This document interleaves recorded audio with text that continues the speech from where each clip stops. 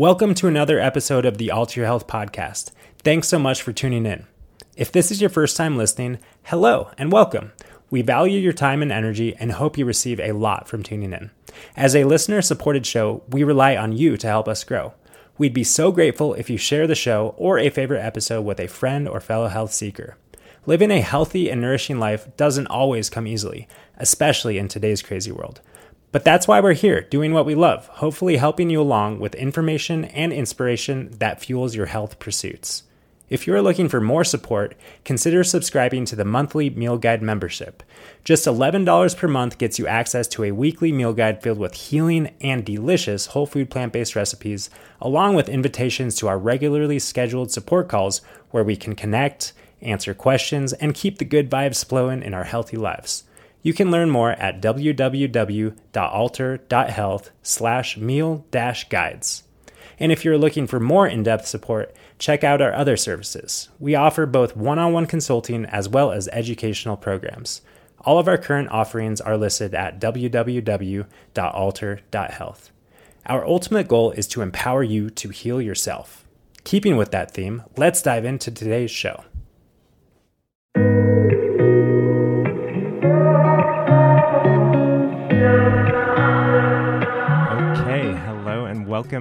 Welcome back to another episode of Alter Your Health Live. This is our second week of our live Alter Your Health episode, and it's your source of information and inspiration to promote the holistic transformation of your health and the health of our planet, as always. That's what we're doing here, and as usual on these live episodes, I am accompanied by Dr. Susanna. And Dr. Susanna and I are going to be diving into thoughts. Yes. Well, that's right. To fill you in on what we talked about last week, we were talking about the 5 determinants of health, which are kind of the building blocks of creating a really strong foundation to living a healthy lifestyle. So we talked about air, water, and food. And today we're talking about the 4th, which is thoughts. Which is really super duper important. I kind of had the idea of grouping thoughts and relationships kind of into one episode, one conversation, but I thought that thoughts plus relationships would be a lot to cover in like 20 minutes because we are, trying to keep these to a 25 minute conversation. Mm-hmm. So we're going right into thoughts. Yes. And Susanna is an expert thinker. She's got a big, smart Aren't we all, though? brain. So she's going to kind of lead us off in how thoughts and the power of thinking can be so influential in health. Yes. And so I wrote a blog post this week. You can find it on our website. And it's called Thinking My Way to Health. And in that blog post, I talk a little bit about my own healing struggles and journeys when I was in undergraduate, when I was in college, and so I'll just kind of sum up my learnings from that time for you all listening today. I was in college. I was what most naturopaths would diagnose as SIBO, and also I had chronic joint pain in most of the major joints in my body, and conventional medicine was failing me. They weren't able to find out anything that was wrong.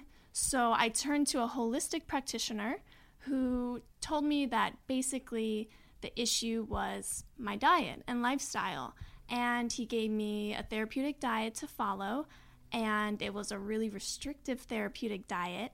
But I was like totally on board and gung-ho, and I did everything that he told me to do to a T.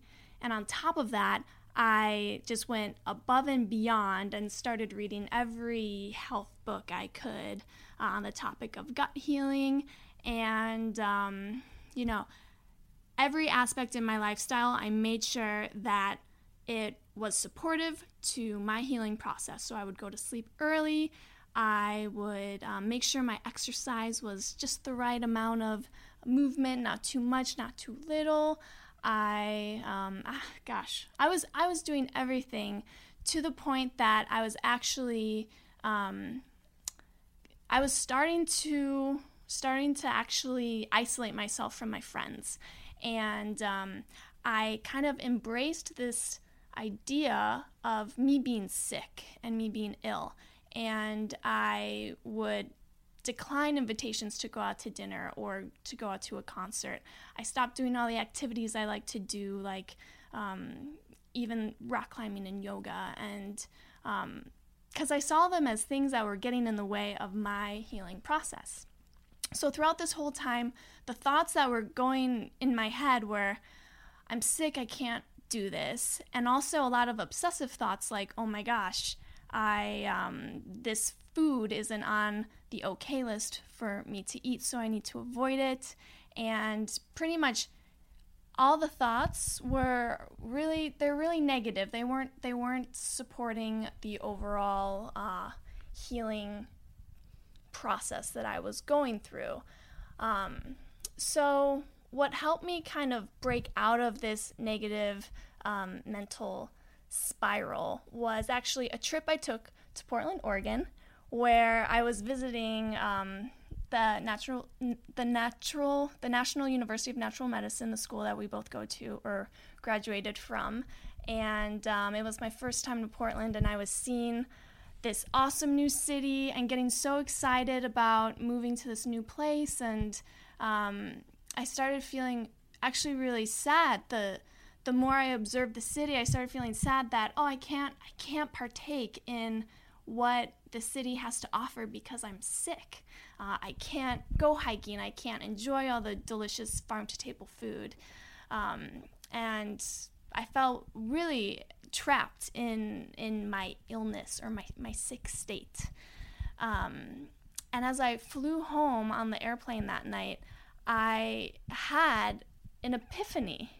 And this voice, clear as day, came into my mind and said, Susanna, like, you've healed. You've been doing all that you need to do for like a year and a half or 2 years. You've been doing all the right dietary recommendations, taking care of your physical body, and really the only thing that's getting in the way of your healing process at this point is not the lack of any physical thing that you're doing, but it's more in your mental sphere. And it's the state of stress that you're putting yourself in over doing the right thing. And I realized, like, oh yeah, how can I expect my body to heal if there's a constant stream of cortisol rushing throughout my body? And in that moment, it also became clear to me that the remedy for that was to just let go of all of those obsessive thoughts.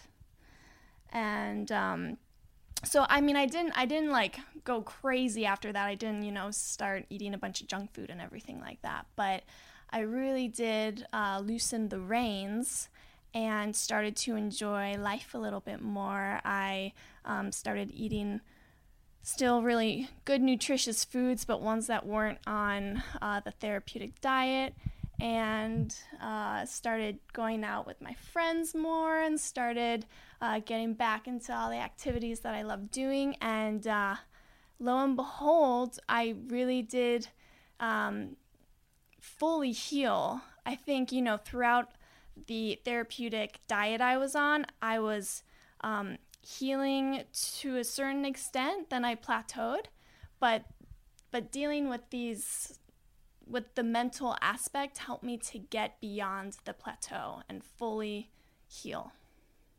So that made me realize how powerful the mind is, because in that moment it was almost as if I just declared myself healed, and then I really did heal.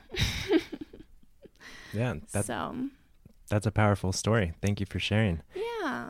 And, it leads me to comment that I often think about thoughts in terms of mental health. It's like there's kind of states of anxiety and depression and all other kind of mental health issues that we kind of deal with to some degree, a lot of us, over the course of our lives. But what you're talking about, Susanna, is your physical health. Mm-hmm. You're talking about the thoughts influencing your physical health, because obviously the thoughts influence our mental health, but you're talking about these thinking patterns and these kind of stressful thinking directly impacting your physical health. Mm-hmm. Exactly. Yeah. And I mean, there's actually a lot of research out there even showing, especially in the cardiovascular field, that a state of stress is a state of chronic stress is linked to higher risks of cardiovascular events and certainly hypertension. And so that link is being studied and being seen in the research, which is really cool. But there's so much more that's going on between the mind and the body that, that hasn't been studied at this point. So yeah, it hasn't been studied, but we all kind of know it and we all kind of feel it. And all of these studies are kind of interesting, and everyone, when they become published and out in common knowledge, it's like, well, of course. So I don't necessarily like to wait for the studies to come out to show me that something is good or not. But yeah, so Susanna, how do you relate to the whole realm of thoughts directing, and how is that relationship now, today, thoughts and physical health or overall health? Yeah. Well, what's important to make clear is that that it's not as simple. If someone's in a state of illness or disease, it's not as simple as just saying, okay, I'm gonna think that I'm healed now, and then you'll be healed. I think in my situation, it was unique because I had already really fully addressed the physical aspect, and the only piece left was the mental aspect that needed to really be healed. Yeah, and I think that it's also like a continuous dance, a continuous walk, and you're kind of doing both simultaneously together. You don't let go of the physical and dive all into the mental thought sphere, and vice versa. You don't let go of your mind and just take care of yourself physically because you kind of struggle with the chronic mental stress. So it's kind of you're doing both. Yeah. You're engaging in both. Well, yeah, and just I mean, we talk about it all the time, but just how our philosophy on health and holistic health is so multifactorial. It's there's a physical component, a mental component, emotional component, and a spiritual component. And so in any moment, whether you are feeling just vibrantly healthy or if you're struggling with illness, these are kind of the four layers that it's good to constantly bring your awareness to and check in to see, how am I feeling on these four levels. So totally. Yeah. But yeah, I guess to dive more into the thinking realm, which is today's topic, both Benjamin and I also have a background in spiritual psychology and have been diving into another field of study called the Three Principles lately, which really bolsters our work in naturopathic medicine. And so, Ben, how would you say Three Principles or your background in spiritual psychology has really kind of helped you to think about this mental aspect of health? Oh boy. Oh my gosh. Well, I've always said, since I kind of dove into my study of spiritual psychology and the experiential education that offered me, my life has forever been totally transformed, all aspects, including the way that I look at health. So the way that I look at health is really, and the way that I look at the healing process is really the way that I look at life.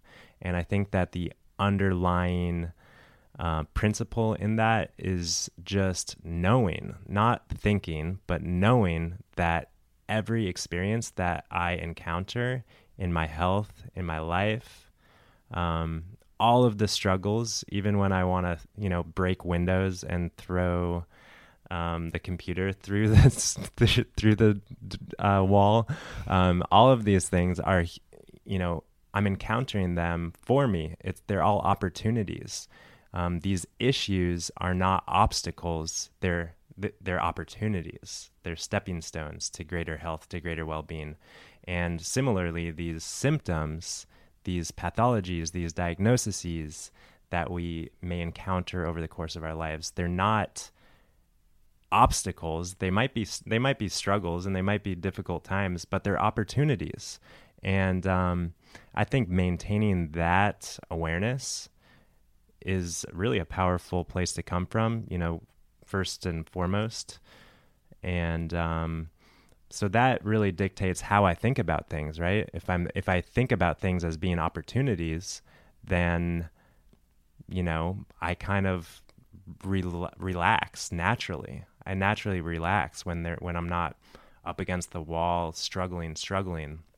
I'm naturally in a state of acceptance, naturally in a state of surrender. And on the other side of these kind of challenging opportunities, I naturally reach a state of gratitude and love and these, abundant positive feelings that I think it's all about. Mm-hmm. Right. And then from those positive thoughts and feelings comes, if we tie this into the physical aspect, from those thoughts, all sorts of beneficial hormones flood the system and put your body into a state of relaxation. Mm-hmm. And that's when the body can really heal. Yeah, and it's interesting that even the stressful hormones, even the cortisol and even the adrenaline, these hormones are also beneficial for the body. We always talk about, chronic elevations in cortisol and adrenaline, degrading the immune system and all sorts of things. But in acute phases, the chronic stress response is totally life-saving. I mean, we know this historically, of course, the whole, running from the tiger kind of thing. But even like in more mundane day-to-day situations, like, you wake up late and like you sleep in and your alarm doesn't wake you up and you're late for class, you're going to jump out of bed and like run out the door and catch the bus and make it to work, and that is largely due to cortisol. And then once you're on the bus, once you're at work, you can breathe and you can allow that to come back, and you can, give gratitude to the body, to the physiology, to the whole incredible being that you are for meeting that challenge. And then, and then once you're on the other side of it, you're in a more kind of whole integrated state. Mm-hmm. In my opinion. Right. Yeah. So it's not just about avoiding stress states. No. If I wanted to avoid stressful states, I would not be here, not be in with technology, even though it's fun, but it's a stress for me. I would be, in a cave with all my yogi friends in, deep in the Himalayas in India. That's what I'd be doing. Avoiding it all. If I wanted to avoid this stuff. So yeah, it's not about running away from the thoughts or the stress. Yeah. It's about relating to it in a healthy, friendly kind of way. Mm-hmm. Certainly. And, well, one thing I do want to touch on before we say goodbye. For now. For this week. Is that you are actually a lot more powerful than you know in terms of, well, I'm talking to everyone now who's listening, in terms of what's happening in your mental realm. Because, I mean, one thing that's true is that we can't control the thoughts that come into our minds. It's like weather. We can't control the weather. However, one thing that we can always be in control of is choosing how we respond to those thoughts that come in. And we can either take those thoughts seriously, and if they're negative thoughts, like, just be swept up into the whole negative spiral that is, and then, follow that into whatever negative mood it'll bring you in. Or you can actually choose to just see them as thoughts not take them seriously, which to me, this was a completely novel idea. And when you do that, it actually creates a lot of space for you to use your creativity to see the situation or whatever the stressor is from a different perspective, and one that actually serves you and supports your overall health. And